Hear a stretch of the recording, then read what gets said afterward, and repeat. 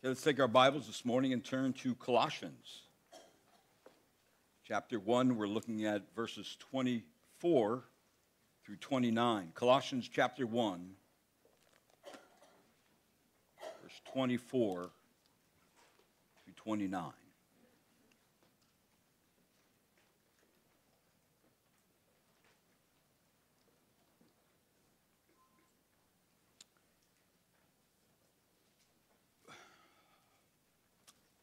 Let me pray.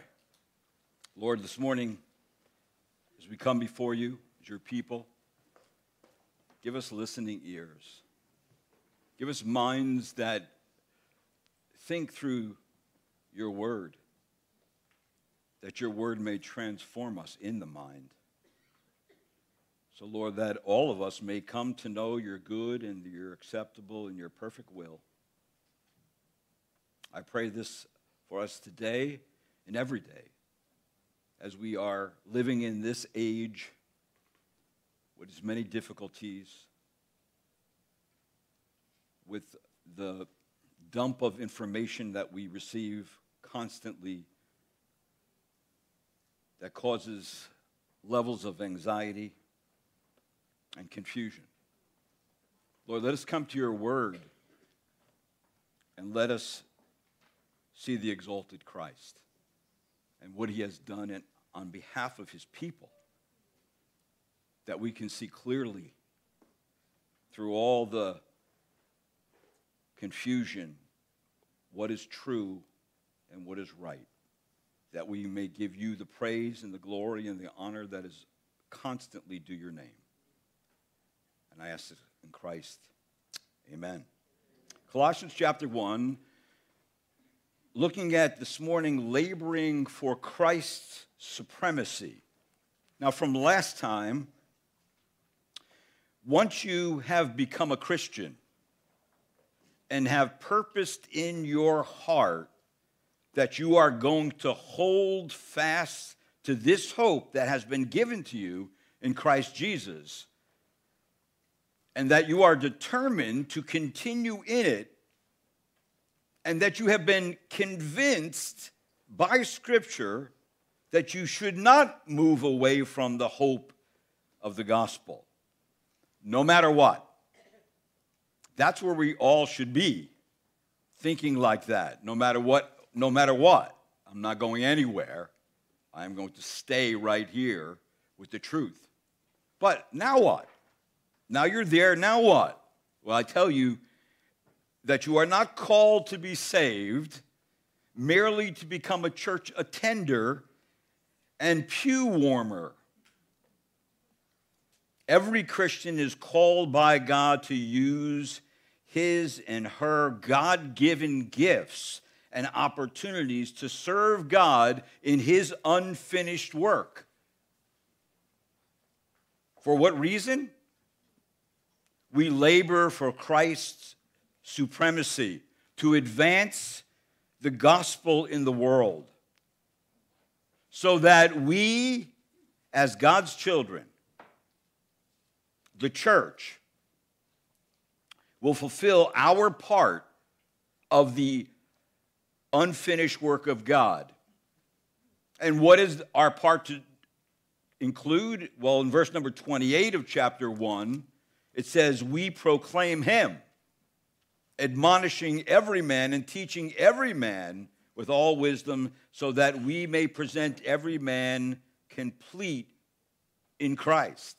Now, the we there in verse 28 is probably including everybody that Paul mentions in this epistle to the Colossians. Paul, Timothy, Epaphras, Tychicus, Aristarchus, Mark, Onesimus, Luke, Demas, Nympha, Archippus, and then, of course, the church at Laodicea and Hierapolis.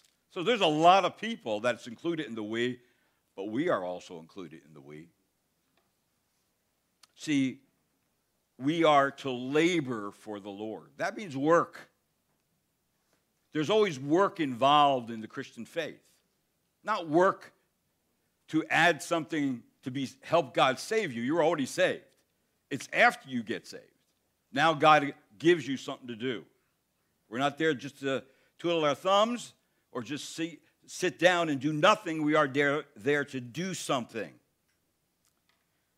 There was a missionary in Africa who was teaching his congregation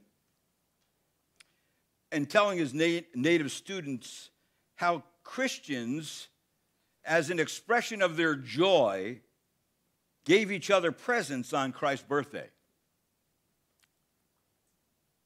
On Christmas morning, one of the natives brought the missionary a seashell of lustrous beauty.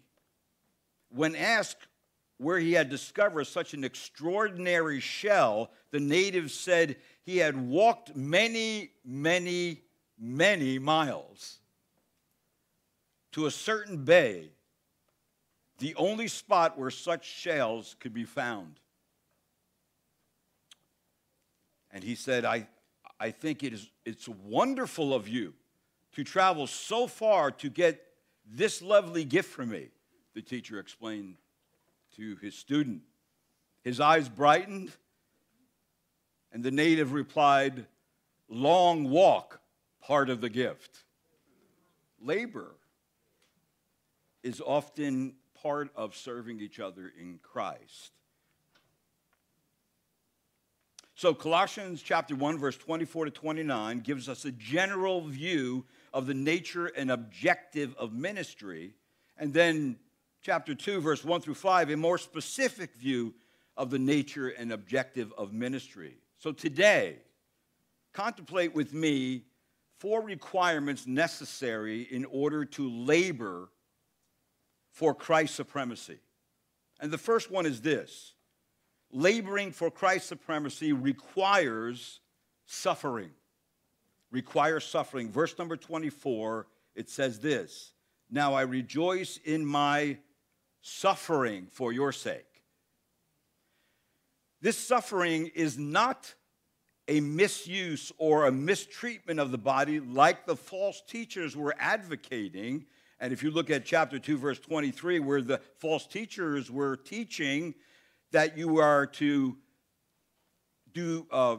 commit severe treatment of the body and self-abasement, that's what they were teaching. And so these false teachers mistreated the body to show that they were at a higher level of spiritual maturity than others. Satan wants suffering to harm the believer, but instead it usually frustrates him because God uses suffering for our good and his glory. Suffering means, in Scripture, progress. It means moving events along to the return of Christ. And why? So the gospel can be advanced, so the kingdom of God can spread, and so the church can grow. Suffering in God's program is necessary. In fact, Paul said to the Philippians, for to you it has been granted for Christ's sake, not only to believe in him, but also to suffer for his sake. So we must be reminded that it is never easy to be a Christian. It was William Barclay who said, the Christian life brings its own loneliness, its own unpopularity, its own problems, its own sacrifices, its own persecutions. And why? Because the Christian brings this exclusive message of the gospel that has come into their life, that is bearing before the world a transformed life because the Holy Spirit is making them holy. And the Christian brings to the world the standard of Jesus Christ, which is clearly different from the persons of the world. So then, the Christian is the kind of conscience to any society in which it exists. The world and its system does not like when the conscience is pricked by truth, especially when it goes against their worldview and their agenda. And the Christian faith always goes against the worldview of its day and the agenda of its day. Always. We're always swimming upstream. So that means the Christian life is not an easy thing to do. Matter of fact, you cannot do it on your own power, your own will. It cannot be done like that. There must be supernatural help to live the Christian life. Just as it is to get saved, so it is to live every day. If not, we go back to the flesh.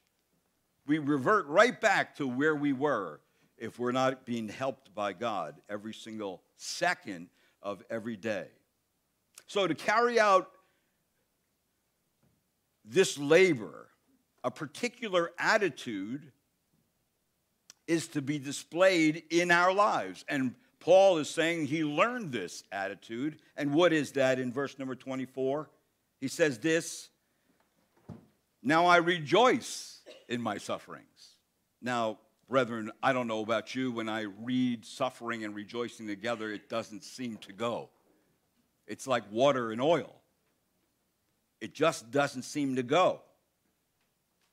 And of course, remember, God, in suffering, we are not called to be moaning or grumbling or complaining, but the text says we are to rejoice. Paul says, "I rejoice in my suffering," and later on in Scripture it says, "And we are to rejoice in our sufferings." For the Christian to prevail in persecution is to respond correctly to suffering with the proper attitude and the proper conduct. And why is that? Well, the epistle of 1 Peter gives us two important reasons to maintain an attitude of rejoicing. He says, the apostle Peter said there in his text in chapter 4, verse number 13, no need to turn there, just listen. He says, "Rejoice because of your connection to Jesus Christ." He says this, "But to the degree that you share in the sufferings of Christ, keep on rejoicing." So it says that also at the revelation of his glory, you may rejoice with exaltation, meaning that this suffering we're going through is present.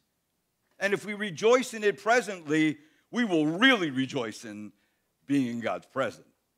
As we drop off these earthly bodies and as we drop off the suffering, and now we're in the presence of God, but it took that to get us there. So the response to suffering is to rejoice. Present rejoicing will give us all what we need for future rejoicing. And then also, Peter mentions, too, to rejoice because of your connection to the Holy Spirit, that the Holy Spirit now indwells you. So the believer is to hedge against discouragement and, yes, even depression by Holy Spirit rejoicing. Whether you are involved in a lesser or a greater degree of suffering, be rejoicing. The result of this suffering is that God is near you for present blessing. And this is what Peter says in chapter 4 of 1 Peter. If you are reviled for the name of Christ, you are blessed. And here's the reason why believers are blessed when reviled for the name of Christ. It says you are blessed because the Spirit of glory and of God rests on you. So here's the great encouragement in suffering. You are not on your own with only dark hopelessness and despair before you. God is with you. With his help and with his comfort and with his support and with his presence and with his church. In the middle of life's problems and trials, God is with you. I will never leave or forsake you. That is an emphatic statement given to us by God before he left to go back to heaven. So there is such a thing as emotional and psychological suffering, but there is also physical suffering. Now, when you read through Scripture, you'll find that the Apostle Paul was quite familiar with all kinds of suffering, but he highlighted his physical suffering. Or he says in the book of Acts, he says that, listen, the chief magistrates tore their robes and they proceeded to beat us with rods. And when they struck us with many blows, they've stuck us in prison. And then what did Paul and Silas do in prison? Well, the Bible says they were praying and singing hymns of praise to God. Now, how do you get beaten with rods? And end up, and not only that, they put them in the deepest prison and they put stocks on them so they couldn't do anything. And they're praying and singing hymns and praises to God. And the prisoners were listening. And what happens, the prisoners probably sat there and said, we just beat these guys to almost death. And they're singing. This is not right. There's something strange about this. And yet, they ended up hearing the gospel, the text says, and they then started praising God for what has happened. And the Bible tells us that these particular individuals rejoiced greatly, having believed in God. These are the soldiers and their household believed in God. Why? These two guys that were suffering for Christ had rejoiced. And the rejoicing caught their attention. And they ended up getting saved. And then another passage, I'd like you to turn to this one, 2 Corinthians chapter 11, verse 23 to 28. The Apostle Paul has had many more days, bad days and experiences than you and I will ever encounter. For in 2 Corinthians chapter 11, verse number 23, it says this. Are they servants of Christ? That's a question. I speak as if insane. I more so, in far more labors, in far more imprisonments, beaten times without number, often in danger of death. Verse 24, 5 times I received from the Jews 39 lashes. 3 times I was beaten with rod. Once I was stoned. 3 times I was shipwrecked. At night and a day I spent in the deep.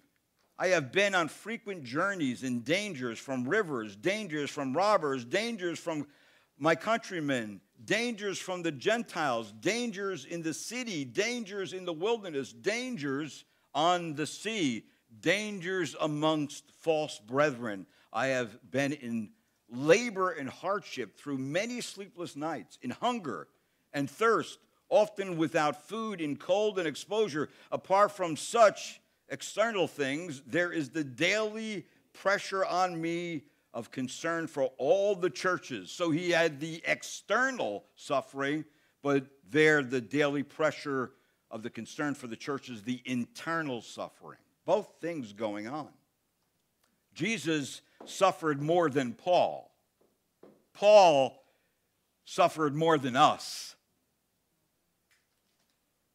But he surely suffered for our sake. In fact, later in the beginning of the book of Acts, the Bible tells us that the apostles were flogged, and then the council released them, and they rejoiced that they had been considered worthy to suffer for his name. So for us, suffering may not take the form of losing our life or being beaten with rods, at least not yet. The form of suffering for us may be just a loss of prestige or ridicule or snarky comments or being made fun of because we're a Christian, or we be the butt of jokes or slander, or not be included in a group, or feeling tolerated at family functions, or being left out of the family will. It could be a loss of a job, being overlooked for a promotion, or being treated like a second-rate person.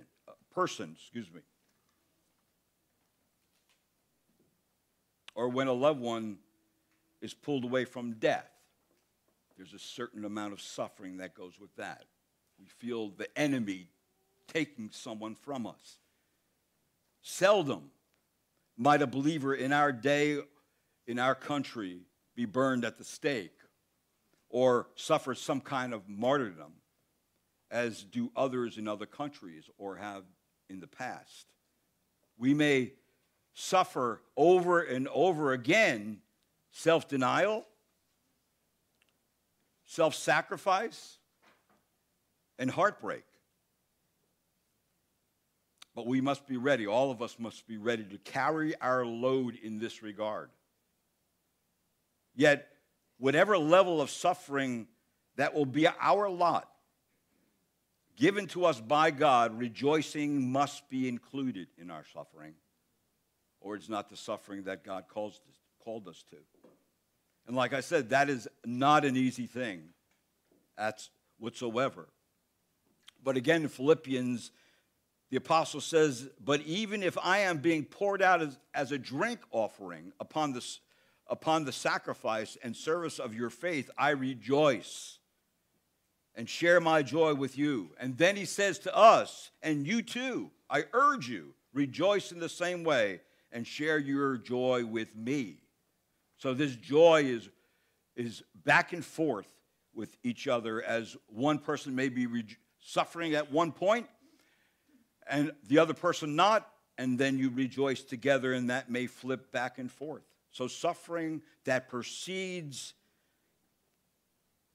the final consummation of God's salvation amongst God's people, that means that this suffering that Paul was part of was not yet filled up.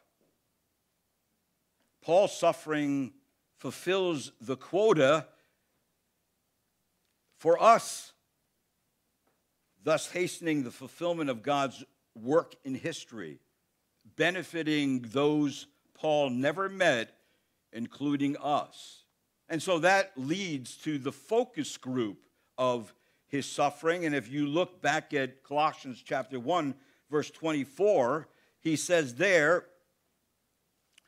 suffering is for the sake of the church. He says, I rejoice in my suffering for your sake, and in my flesh I do my share on behalf of his body, which is the church. See, Paul did not rejoice in suffering. He did not rejoice in suffering for suffering's sake. In other words, this was no self-inflicted penance or pain to gain acceptance with God. But this is the suffering that came because of his stand for Christ, because of his care for the church, that others may be saved.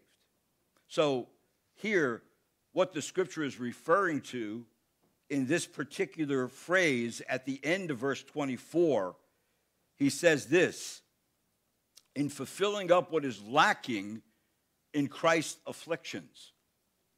Paul is filling up in his suffering what was lacking in Christ's afflictions. Now, that means, it could mean to fill up for someone else. It could mean making up for a lack in the community of believers, something that was lacking. It could also mean describing a deficiency in something. But for sure, it does not refer to any lack of completion regarding the atonement for our sins. That work was finished and completed by Jesus Christ. But it refers to the unfinished work of Christ's earthly life and ministry. In other words, what is lacking is the unfinished advancement of the gospel. This was left to Christ's disciples. This was left to the church. When Jesus left and went back to heaven, he gave the Great Commission to the church. He said, go, therefore, and make disciples of all nations, baptizing them in the name of the Father and the Son and the Holy Spirit, teaching them to observe all that I commanded you. And lo, I am with you always, even to the end of the age. So laboring to finish the work of evangelizing the lost and building up the church, this task will meet with much resistance, with many dangers. As Paul said, dangers from the Jews, dangers from the Gentiles, dangers amongst false brethren, dangers from spiritual wickedness in high places, dangers from the world system in which we live in. And as we see from our passage, the Apostle Paul was the tip of the spear. He will be the one that will fulfill what is lacking in the full unveiling of the mystery. That was part of it. That the gospel will go to all people groups, not just the Jews, but to the Gentiles. And so, laboring, first of all, for Christ's supremacy requires that we suffer. Secondly, laboring for Christ's supremacy requires God is the source of it all. In verse number 25, he says this in Scripture, of this church I was made a minister according to the stewardship from God bestowed upon me for your benefit, so that I might fully carry out the preaching of the word of God. So at one time, the Apostle Paul could have been considered a self-made man. But after he met Christ, remember his name back then was Saul. Saul's plans for wiping out the church off the face of the earth was essentially done. God put a kibosh on his plan. And Paul himself, or Saul at that point, was undone also. His whole life was turned upside down because he met Christ. The very church that Saul was determined to destroy became now Paul's responsibility to serve, to protect, and to love. So it was God who called Paul. And notice what it says in verse 25, of this church I was made a minister. Paul was made a minister, means his ministry was ordained of God and was not something whimsically chosen. You know, in reality, you don't choose your own ministry. You don't choose the gifts that God gives you. God chooses it. And then you either obey what he chose for you or you disobey. There's no other place to go with that. In fact, later on in Scripture, we see in 2 Corinthians actually where the apostle says, not that we are adequate in ourselves to consider anything as coming from ourselves, but our adequacy is from God, who also made us adequate as servants of a new covenant. See, God is the one who makes us adequate to do the work. Again, the work is impossible. The Christian life's impossible, and the work is impossible. That's why we need the whole church. And so God is the one who calls, and God is the one who bestows. In verse number 25, what was bestowed upon Paul? It says the stewardship was given to him from God for our benefit. So Paul is a servant of the gospel, and he was given a stewardship as an apostle to further the plan of God's administration of salvation. And the term stewardship really literally means a task of a household administrator. That the apostolic office that God gave Paul was for his redemptive work, which indicated a responsibility, which gave an authority, and which laid upon him an obligation. He was, in other words, a household slave in God's economy and charged with carrying out the management of the house. That's who Paul was. Paul was called to be a committed servant of another person's property.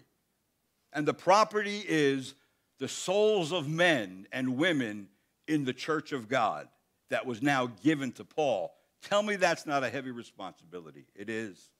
It was God who conferred it upon the apostle, and that is a stewardship for the benefit of the church to fully carry out the Christian message, the gospel, to finish something that had already started, to grow and to bear fruit in the world.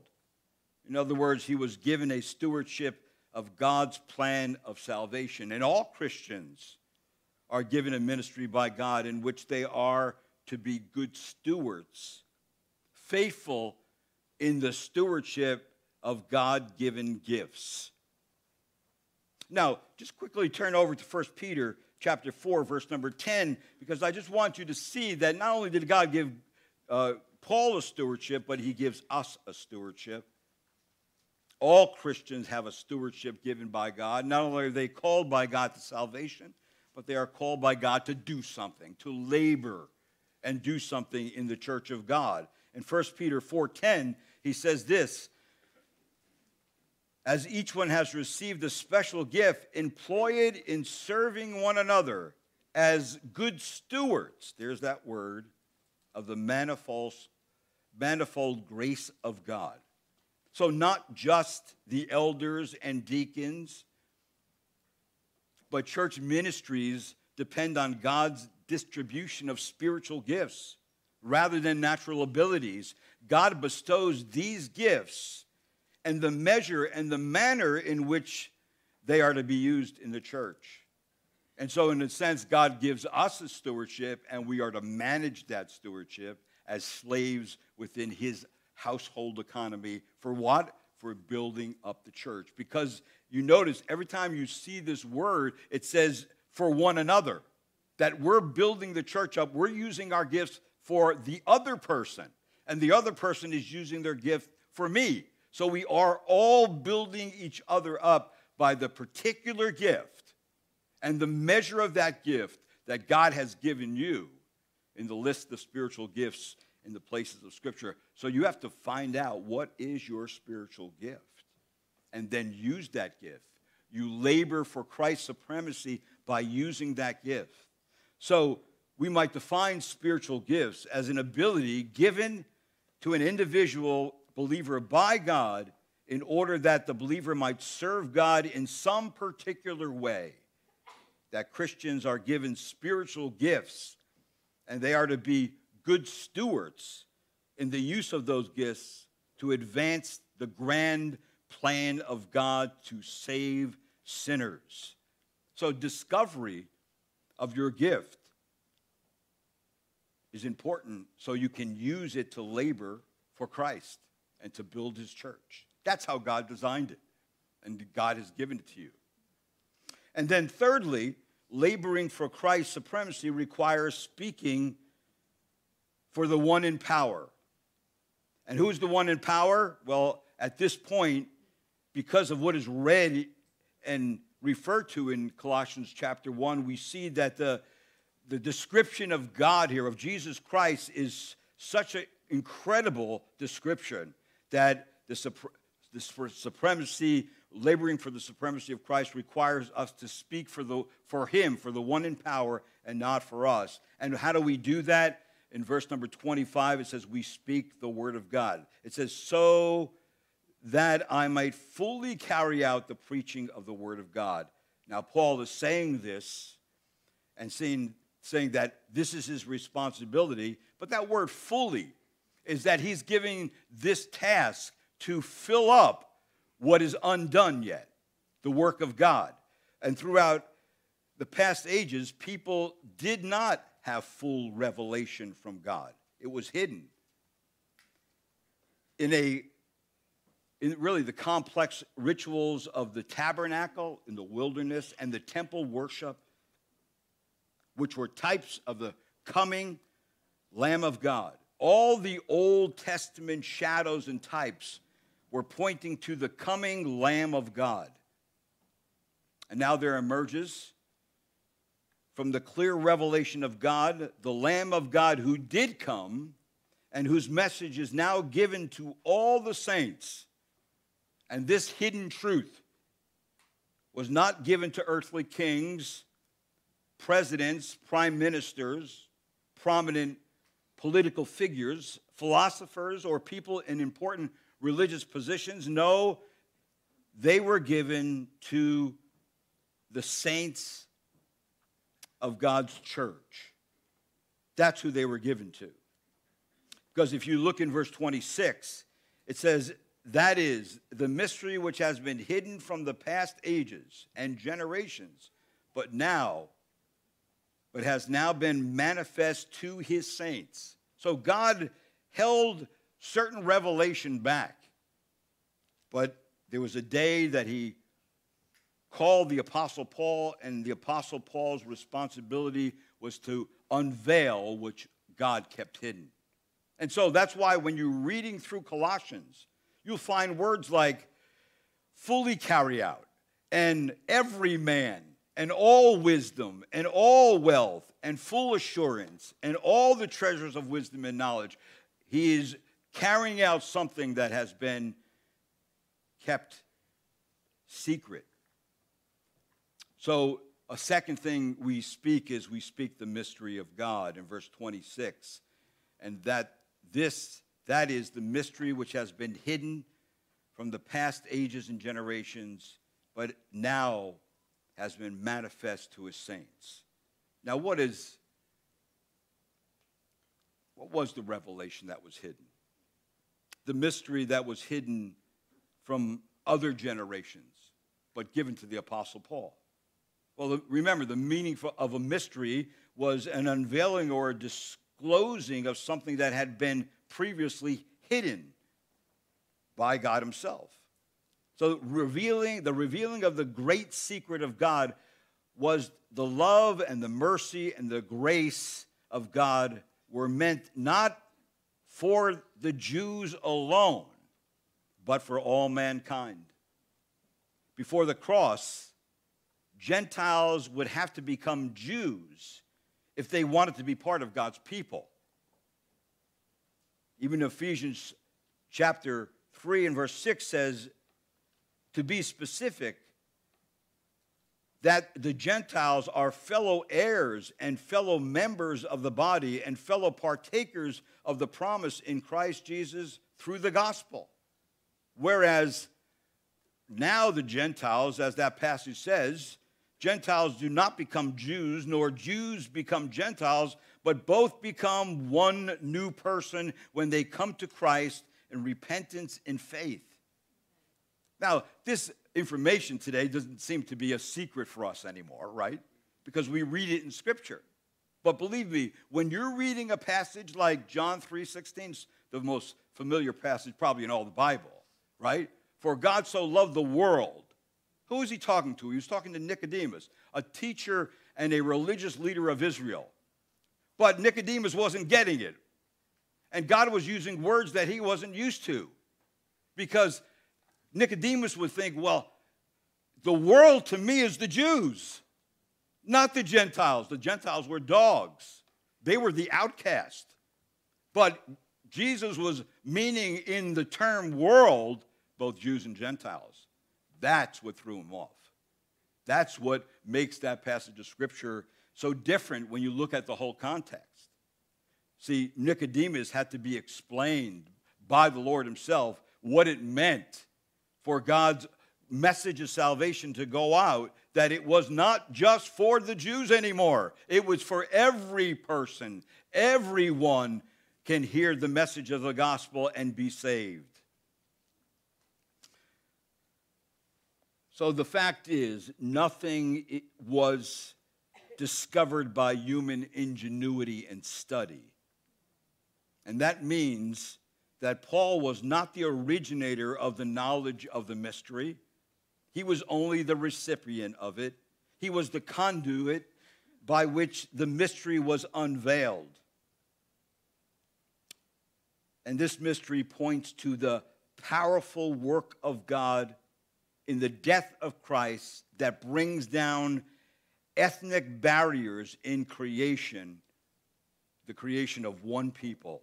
Actually, the Greek term Gentile is the word ethnos, which we get the word nation, people groups.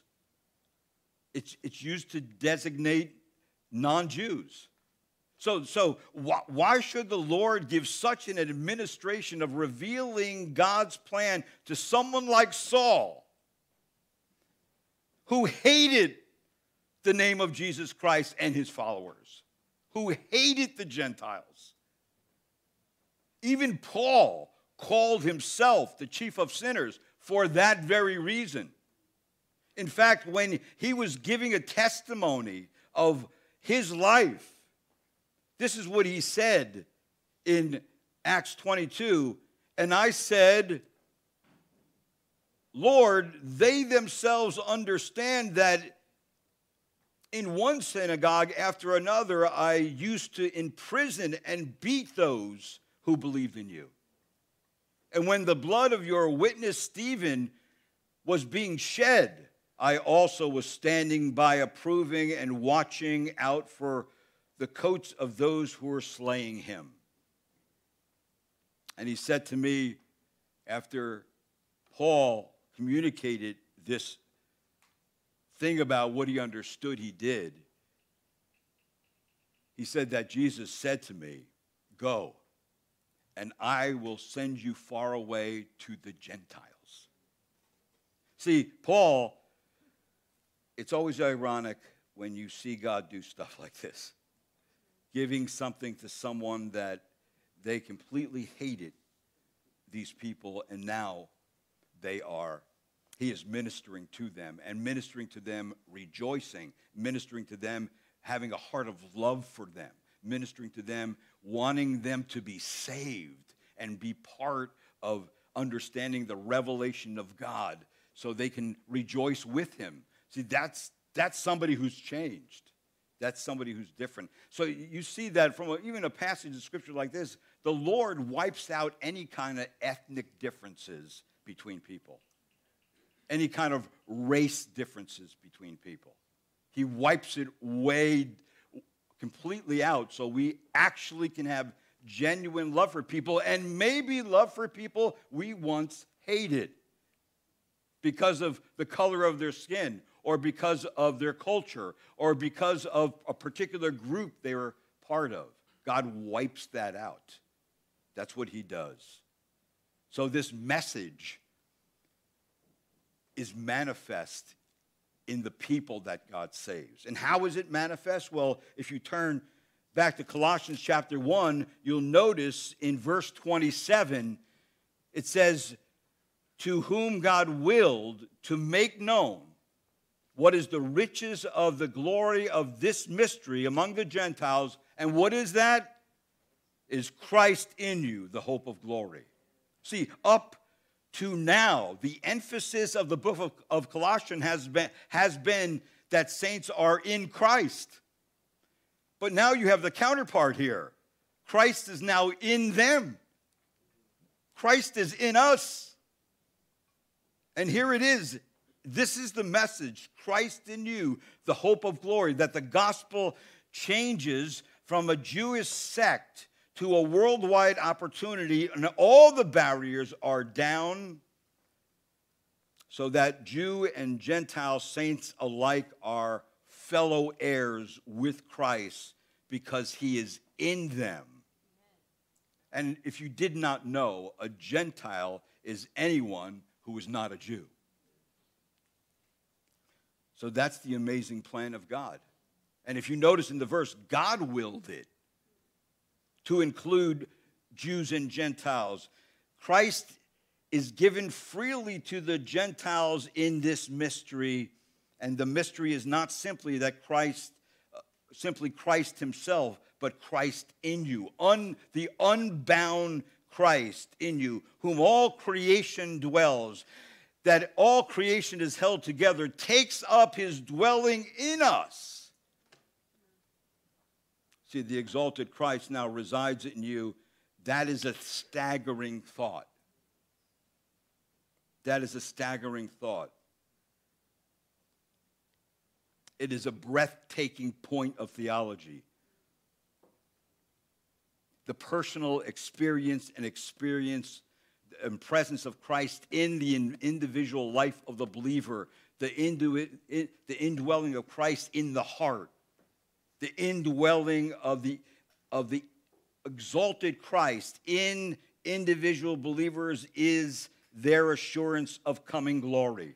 For he says, Christ in you, the hope of glory. That means it signifies the certainty that we will experience final glory because it is God's plan. If the Spirit of God is in you, you are a believer. If the Spirit of God is in you, you are a believer. And if the Spirit of God is in you and you are a believer, you will be different. You will not be the same person you used to be. You will not want to go back to your old life and your old ways and your old friends. You will not. You are different. Why? The Spirit of Christ is in you. It's all over Scripture, where it tells us in 1 Corinthians 6, verse 19, or do you not know that your body is a temple of the Holy Spirit who is in you, and whom you have from God, and you are not your own? And remember this, that the Spirit of Christ, the Spirit of God, the Holy Spirit is the Spirit of holiness. For again, in 1 Corinthians 3, it says, do you not know that you are a temple of God and that the Spirit of God dwells in you? So that means once the Holy Spirit indwells you, he must start cleaning house. He gets in your heart and he starts cleaning you up. That's what he does. He's a Holy Spirit, right? He's going to separate you right from your heart unto God. That's a big process. So the Holy Spirit is cleaning us up. He is making changes in our lives, bringing us in conformity to the will of God. And this conformity happens from the inside out, not the outside in. We are changed from the inside out. Also, God wants us to see the fruit of what the Spirit of God is doing on the inside. So the goal of the Christian life is righteousness.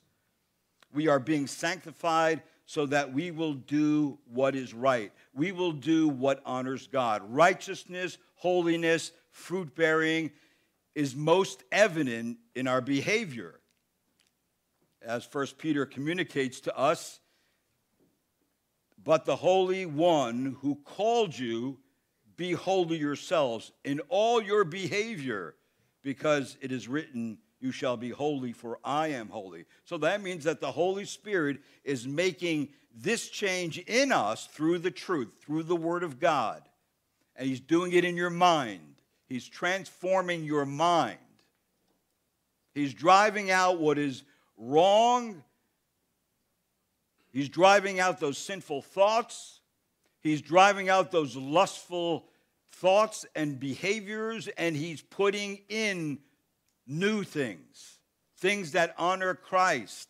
The Word and the Spirit go together and should not be separated. The Word of God transforms us so that we develop deep biblical convictions, and then our conscience will not allow us to live against those convictions. Our conscience will scream when we think we want to go back to the old way and do the old things. And when our conscience screams, we'll understand that our mind is being transformed. So we desire to do what is right and live in a manner pleasing before the Lord Jesus Christ in all our behavior. See, behavior is at the center of concern in sanctification. Behavior shows what is and is not going on the inside. Now, can somebody fake behavior? Yes. But the Bible calls them hypocrites. See, no internal transformation may mean a professor or somebody who understands some things can masquerade around with righteous behavior, but with no internal change. So they're not the same in private as they are in public. They are not the same. A real Christian is the same in private,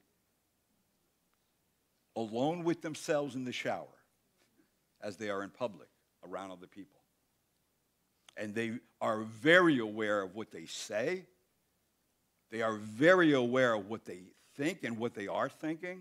They are very aware of their relationships with people. They are very sensitive to those things. Why? The Spirit of God is in them. And the Spirit of God is changing you every day if you're a real believer. But I tell you what, if you are here today and you have no change, you are not a believer. If you profess Christ, and that, as far as it goes, you are not a believer. A real believer is someone, yes, who professes Christ, but who lives the Christian life. Not perfectly, but the direction of their life is always to honor the Lord. And why is that? Because the Spirit of God dwells in you. See, so this is the great mystery, that the Spirit of God dwells in both Jews who come to Christ and Gentiles who come to Christ. And God's plan is going to be consummated at the end. So that was the great mystery. And now it's revealed to us. So this morning, I'm going to end right there this morning. We have the Lord's table. I do want to say this and just come back to it next week, is that in verse number 29, you say, well, you know what, I'm not that strong to be able to do these things. The project and the Christian life seems too daunting for me. But rest assured, I want you to notice that's why we have to depend on God. Verse number 29, notice what it says. It says this, for this purpose also I labor, striving according to his power, which mightily works within me. So God gives us a power that comes from heaven, a power to live the Christian life and do his work that comes from him and has been given to us by him. And the promise of God's presence in suffering is that God will be with you and make you ready for his eternal glory. See, God works in you. And that's another way you know you're a believer, that the things that are taking place in you are beyond you. You're cooperating with them, but they're beyond you. God is doing things in your life that you could never do. And he gives you the power to do it. So you and I are called to labor for Christ's supremacy. That requires suffering with rejoicing. It requires knowing that God is the source. He gives the ministries. He gives the giftedness. He gives the measure of those gifts. We are to be faithful stewards like Paul of those things. It also requires speaking for the one in power, that's speaking for the Lord. We use his word, not our own words. We speak the mystery revealed, which is the word of God's going to everyone, no matter who they are. And that the ultimate thing is that Christ in you is the hope of glory. That is really the greatest truth of all. And then it requires, we'll look at next time, striving. God's power that works within us, we strive for that. And we work with God for that. We are always laboring as Christians. We're never really at rest until God takes us to our eternal rest. Let's pray. Lord, thank you this morning. It's somewhat of a more difficult passage, Lord. And I pray, Lord, that you would just weld it upon our mind that this wonderful, glorious plan of salvation that you have given to us, and the work that is now still unfinished has been given to us, that we may continue to proclaim and share the gospel of Jesus Christ, use our gifts to build your church, so that, Lord, we're part of laboring for your supremacy. Because we know, Lord, you are the only way, the only truth, the only life. No one can go to the Father but by you. And let us be a church who understands that. And I thank you, Lord, this morning, asking you, Lord, to make us people who not only profess Christ, but live Christ. And I pray in Christ's name.